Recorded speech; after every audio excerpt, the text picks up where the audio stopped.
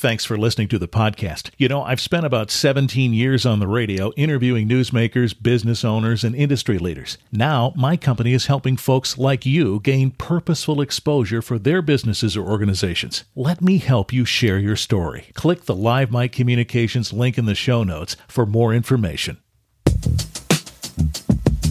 Thanks for checking in on another Richard Pyatt show. You know, a while ago now, we talked with Pat McKinney about 3 specific Pontiac Firebirds he owns. These particular Firebirds were used on the 70s TV show, The Rockford Files, starring James Garner. And they can be traced back to that. If you have not heard that episode, it's linked in the show notes for this episode. And it is, I don't mind telling you, one of the most listened to episodes we've recorded for the podcast since we got started some time ago. And so I thought it might be interesting to get back with Pat and talk in a little bit more detail about some of the nuances and some of the pains, I guess you would say, that they would have to go through to get these cars on the screen back in the 70s. Hello, Pat. Hi, how's it going? Great. Thank you for this. No problem. Like I said, I could talk about it all day. How are those cars doing? How's that 77, baby? That beautiful one. As my brother says, it's 85% done and 85% to go. It seems like things keep getting in the way to finish it. But well, that's the way life is, right? Yeah. At least you can go out in the garage and set out a lawn chair and just look at it. I mean, that's all you need to do, really, right? Yeah. And sometimes the guys come over and we do that. We eat tacos and sit and talk, and that's it. So. That's perfectly fine. So we talked about some of the particular things about this car that James Garner drove in the show, The Rockford Files, 1974 to 1980. And I still see folks on social media asking questions about this car and some of these details that they may just not have realized about it. And so again, that episode is linked in the show notes so you can hear all of those details. But today we're going to delve a little bit into some of these little things. But just ahead of that, we should mention these cars were dressed down for the show. That is to say, they were formula models, which were a little heftier engines and suspension. They had those scoops in the hood. They were not quite a Trans Am with the big bird on the hood, but they were one notch down from that. And the notion was, Pat, that Garner wanted some oomph there, even though he thought the character needed something that looked a little more subdued. Right. I mean, originally he said that he would have loved to have the character drive a Trans Am, but he said, well, I don't think he could afford it. So he had to, buy what you call a lesser car, I guess, from those Trans Am guys. But, the idea is that, you could get basically the same performance level out of a formula versus a Trans Am. It just wasn't, as some people might say, gaudy, as a Trans Am. But, So those cars came as formulas, but were dressed down. So there was a process that they had to undertake to make them look the way they looked on the screen. And one of the other things that folks may not realize, and what motivated me to reach out to you for this episode, is that gold, tan, brown, whatever you want to call it, color was not a factory color. This is a color that apparently Garner liked. And so he wanted those cars painted that color. So let's just think about that for a second. They got these cars. They were formulas. They had to be dressed down, and then they had to be painted, right? Correct. Yeah. The 74s were Esprits, and they were the factory color. They didn't repaint those cars. Okay. So beginning in 75, they ordered formulas, which came with the formula hood, which was removed, and a flat hood was installed. And then the whole car was repainted, the color that he specified. And as far as I know, he specified it because I've talked to Royden Clark, I've talked to Bob Ziliox, and they said, well, we don't know of anybody that specifically said that color, but I'm sure it came through Garner, because I don't think anybody just arbitrarily picked it and said, You just painted that color. Uh-huh. So, and that color was not offered on a Firebird. Those two were close associates of Garner, worked on the show. Royden Clark has passed away now, but he was Jim Garner's stuntman for decades. Yeah.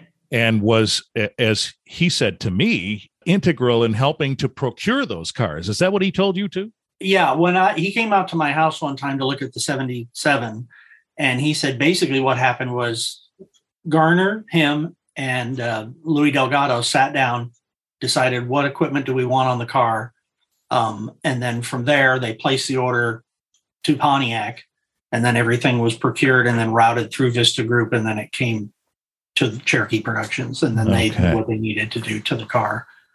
Yeah, so let's just follow that trail for a second. They ordered those cars, and I think it was Royden Clark who said they ordered them through like a GM zone office or something.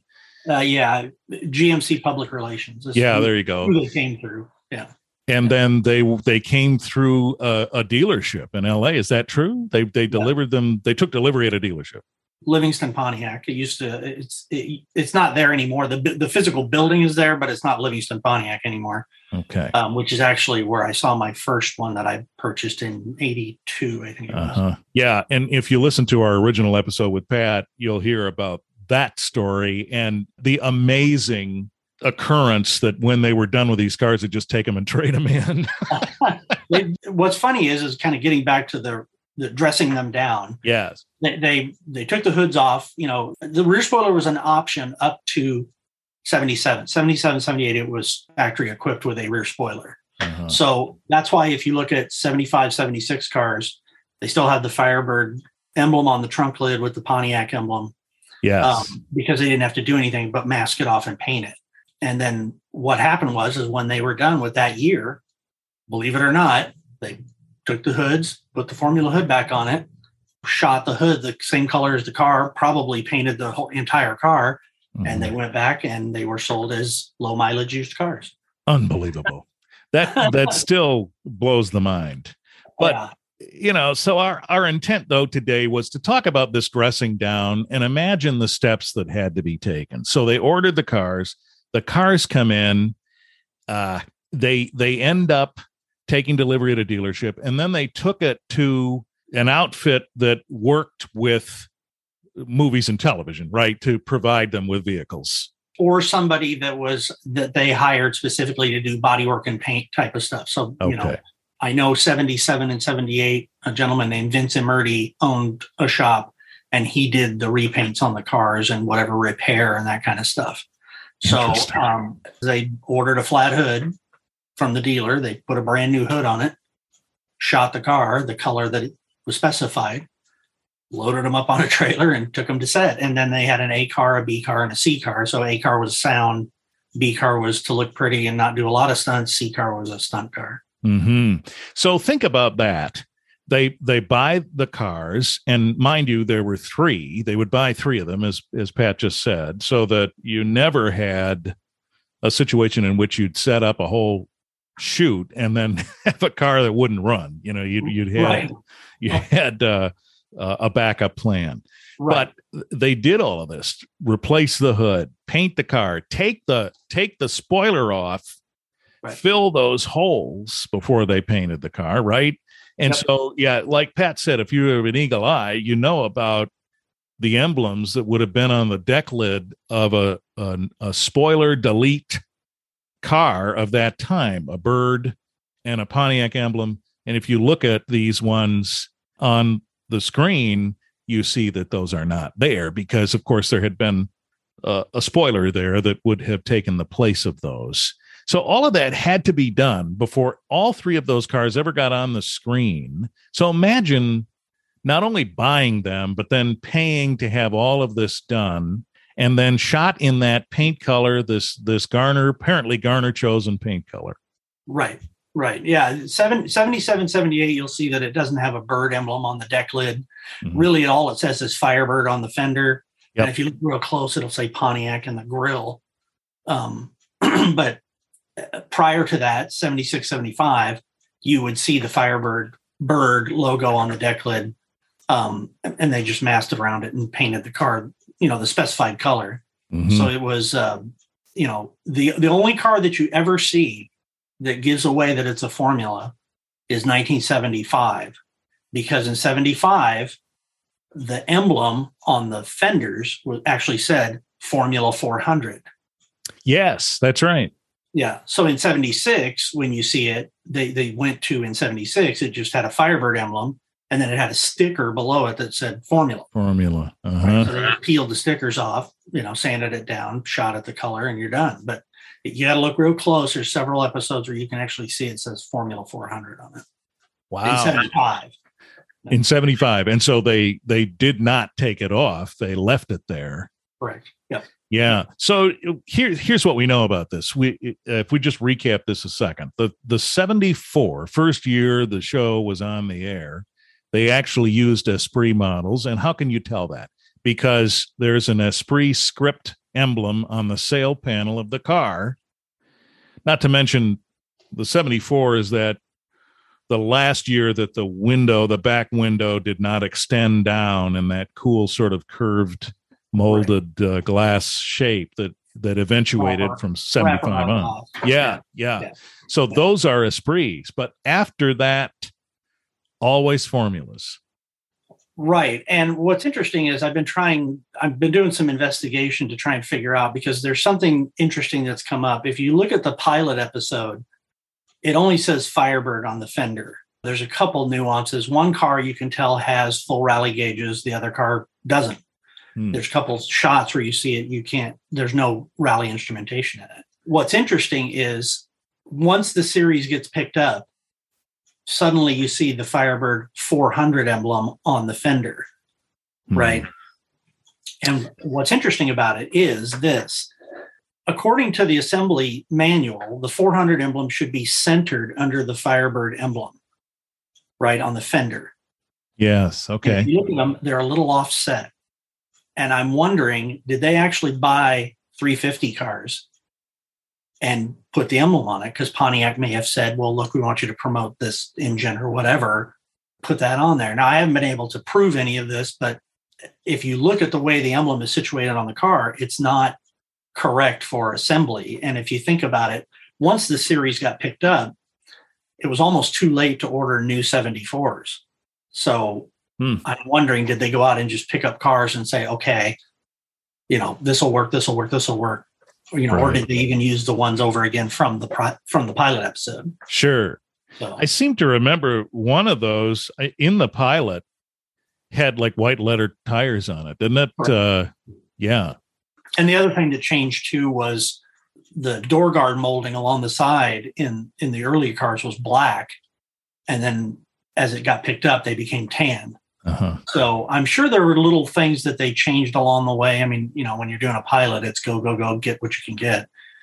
But I'm sure they kind of fine-tuned it as they went, Yeah, it's really interesting to look at those nuances, and car guys and Firebird guys will pick up all this stuff. You'll see that right as you look at these, but go to wherever you stream these episodes and hit the pause button. Might take a few tries, I guess, to get the right frame, but you'll see that. You'll see in the first season the Esprit and some of the greater nuances that Pat's talking about on those early cars. And then it makes perfect sense what you're saying, that now that they know the show is going to fly, right, now you can invest more in that. I mean, that car was as much a part of the show as Jim Garner was, I would venture to say. Well, in Ed Robertson's book, Garner even says, the car was a character in the show, which is why when they did the reunion movies, he said, well, it's got to be that car. We can't, I'm not going to, because they actually were provided newer Firebirds. And he said, no, let's do a 78. And imagine trying to scour around for those in the early to mid 90s when there wasn't really an internet yet to go find them. Yeah, that's a whole other story. So there was more of them around. Easier to find then maybe than now. Right. Yeah. But you certainly could find some Trans Ams now. I sure see a lot of Trans Ams and formulas, not as many Esprits and base Firebirds, of course, which makes a ton of sense. Right. They didn't glorify the dressed down Firebird models, especially once Smokey and the Bandit came along. Sure. The bird on the hood and all of that was the real deal. So that's what you really wanted. So it seems like there's more of those out there. Yeah. So you're 77. So if you haven't listened to the original episode, again, I encourage you to do that with Pat. So you hear all about the three cars he has, a 76, 7, and 8. The 77 has been restored. Is that the Garner paint color on that car? Yeah, it's interesting. When I bought the car, the guy who owned it about 23 years, a guy named Harry Stanfuss, and he liked the spoiler look. So he put a spoiler back on it right after he bought it. And I met him one time just by chance at the VA hospital. I used to take my dad there, and he was there. They called his name, and I'm like, wait a second, Oh, my gosh. I ran up and talked to him, and he said, yeah, he goes, when I first got that car, I pulled into a place and a Universal, truck, like a studio truck, like a stick bed truck, pulled up and said, hey, that's one of our old cars. And he kind of looked at the guys like, what, Anyways, by putting the spoiler back on the car, he actually preserved the original paint code color. How about that? Yeah, because what I did when I got the car, the first thing I do is, I pull the carpeting up. I want to look at the floors, make sure everything's good. It's dry. Yeah. So I pulled the spoiler off, and now the car had been repainted, I believe, twice. But I pulled the spoiler cap off, the end spoiler on the passenger side, and there was the original Rockford gold. And I grabbed a polishing rag and some compound and polished it out, and it was like, thank God they didn't pull that off and repaint it. Right. So I took it to my local paint supply, and they have a thing called a profit reader. And it reads the pigmentation and, metal material in the paint. Anyways, Sure. They scanned it and said, well, here's your code. So that's how I got the original code. Lucky. Yeah. So, the covering it up with the spoiler preserved that from the elements.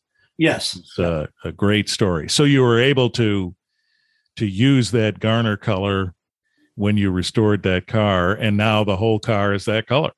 Yeah. Yeah, it was completely taken down, and everything was restored in it. So it's and I was lucky. You're right. It was dumb luck that I pulled that off there and looked at that and said, wow. I mean, it's because I knew the color because I owned another Rockford car in the early 80s. Mm-hmm. And it was fresh. I'll call it freshly repainted when they sold it at Livingston Pontiac. Mm-hmm. And that's how I knew, because I looked at the color and said, that's it. That's the color. And that whole story is also detailed in our first episode. So check that out. It's a cool story as well about how Pat got the first car. Yeah. So since you and I talked, there have been some other cars that have popped up out there. One of them was detailed on Jay Leno's program with Mike Rowe, and we did an episode about that car, which has now been restored and sold for big bucks at Barrett Jackson. And then we talked about a moment ago a movie car that sold at Meekum some time ago that lives in Australia. Right. And so that one's been saved. Do you think there are others out there still lingering somewhere waiting to be discovered? I think that's very possible. I know of another 76 that exists. Okay. But when you consider that they were redressed as formulas, and somewhere in its life it may have been repainted some other color. Yeah. Somebody could own it and not know what they have. They would say, "Oh, it's just this Firebird," and who knows? Maybe they didn't watch the show, aren't interested in the show. Right. Took the paint off of it and said, "Oh, it's this weird gold color." And who cares? Uh-huh. And that just makes us hurt all the way to our center of our souls. Right. Yeah. Not too long ago, I had a guy that was trying to sell a car that he bought. and he wanted to know, was it a real car? And I said, well, all you got to do is give me the VIN number and I can tell you. Oh, man. He never sent me the VIN number, but I said, well, the way it's equipped, not likely, because it was, of the year and the engine. I said, it's probably not, but, never say never. Who knows? They could have bought another car and done something to it. But right. The possibility exists. Absolutely. Yeah. And you said 76, you knew of another 76. You don't see a lot of 76s just in general out there. They're harder to come by. I think there's you tell me if I'm full of it, but I think there's a general notion. The front end of the 77 and 8 are probably the favorites, right? With the square lights and the recessed grille. Those are the ones that seem to be people's favorites. I have a 79, which has the front end with the sunken lights, completely different. There's a rumor out there Garner didn't like that. Some people say it's not true. But the 76 is the last year of the round lights, and it has color-matched bumpers, and you just don't see those that much. I guess because they're older, 74 and 5, kind of the same way. Yeah, 76 is my personal favorite. I'm very lucky to own one of the originals. I had a 76 right out of high school, just an Esprit, yellow Esprit with tan. But, I bought it Rockford, right? I'm Rockford. Yeah, of course. Right. And then to actually find one, a real car, I was just like, oh my God. But yeah, I think the 77, 78 is probably the most recognizable because they basically kind of carried the same car, from 77 to 80. So it was on the screen longer. Right. Cars, they were only one season. So it's probably the most recognizable. And people like that look. They called it the mean look. The round headlight cars are my favorites. Well, they're all cool, and yours have great stories. And I really wanted to delve into this process a little bit more about, with the pains they went through to put these cars on the screen. It wasn't just run down and pick one up and meet us at the filming location. Right. And you got to remember too that of the 3 cars, one was a sound car. And the sound cars, there was more work involved to them because they had to fit an Niagara in it. They had to wire it for the speaker, the microphone plugs and all that stuff. So, that's why, you see all these holes bored in the floor and all this stuff because that's how they had to do it. So that one required more work. Right. And if you want to hear about that story, that's a great story in our first discussion with Pat as well. The wiring of certain cars to make it easier to film in them, and how Pat discovered his car was a sound car, which is one of the greatest stories in the whole wide world. So there's that. So listen to that episode. Well, keep at it, Pat. Yeah, it's the 76 that I got, just to kind of, piggyback on or expand upon the change of the car. Yeah. It still had the original hood on it when I got it. With the lady who bought it, she bought it off of Livingston. There was 3 cars there, and the guy said, pick the best one. And she picked, they all had formula hoods on them. Yes. But it still wore the formula hood when I got it. Unfortunately, it was rusted really bad in the front edge of the hood, but I did procure an NOS hood. So when I do that car, I'm going to paint 2 hoods for the car, the flat hood and the formula hood. So, if anybody wants to take pictures or whatever, you want to see it as it was sold off or whatever. Right. I'll have that ability, but, you've thought of everything, Pat. Well, I don't know if I thought of everything. Yeah. The money part, I haven't thought of that. Well, there's that part, but, it's only money. What's sad to most of us Rockford guys is that, when they were done and converted them back to formulas, they probably just pitched the hoods. I'd love to have that hanging in my garage. There's a picture floating around on Facebook somewhere of a Trans Am hood with the chicken on it above somebody's mantle, above their fireplace. Yeah, that'd be pretty cool to have. They probably stuck those in the parts shop and used them on some car that had been wrecked or something. It's possible they could have stacked them in the corner, but I don't know how much of that stuff they kept back then, body shops, but it saved them money. I get people asking me all the time. Well, if you're going to replace that part, could I have the original part to hang on my wall? And I'm just like, well, I don't know how much stuff I want to give away, but going on your wall, I think. Yeah, I don't think I have enough wall space for all the original stuff. But yeah, when they did the 78 car that was on Leno, I know that somebody got, I don't know if they got both or one of the door panels, which was kind of cool. I mean, you think about it, hanging on the wall and say, wow, that was in the real car. That was in the real car. Yeah. And, even if somebody listening doesn't know much about the Rockford Files, you can imagine, can't you, the notion that if you could get your hands on a Smokey and the Bandit car or a Knight Rider car that the actor actually drove, or a car from Miami Vice or the Dukes of Hazzard, or any of those shows or movies that had a car as a character, you could understand what it might be like for a fan of that show to even have a piece of that car that ended up on the screen. And there's probably a lot of pieces of the General Lee someplace. Yeah. So imagine that. And Pat has 3 whole cars from the show. So quite a lucky turn of events. We'll check in with you from time to time, and we could probably come up with some other discussions about things of this nature that you might not realize took place with this car to get it on the screen and make it the star that it was. And, the brotherhood that Garner seemed to feel about that car. Well, the next time you're in California, just come on out and we'll just walk around it with a video camera. And that will be the next thing. You were kind enough to include me in a little gathering you had once, and I look forward to the next one. All right, Pat, stay well. All right, you do the same. Go and whisper "I love you" to those cars for me. Wipe them down. That's right. All right, take care. Take care.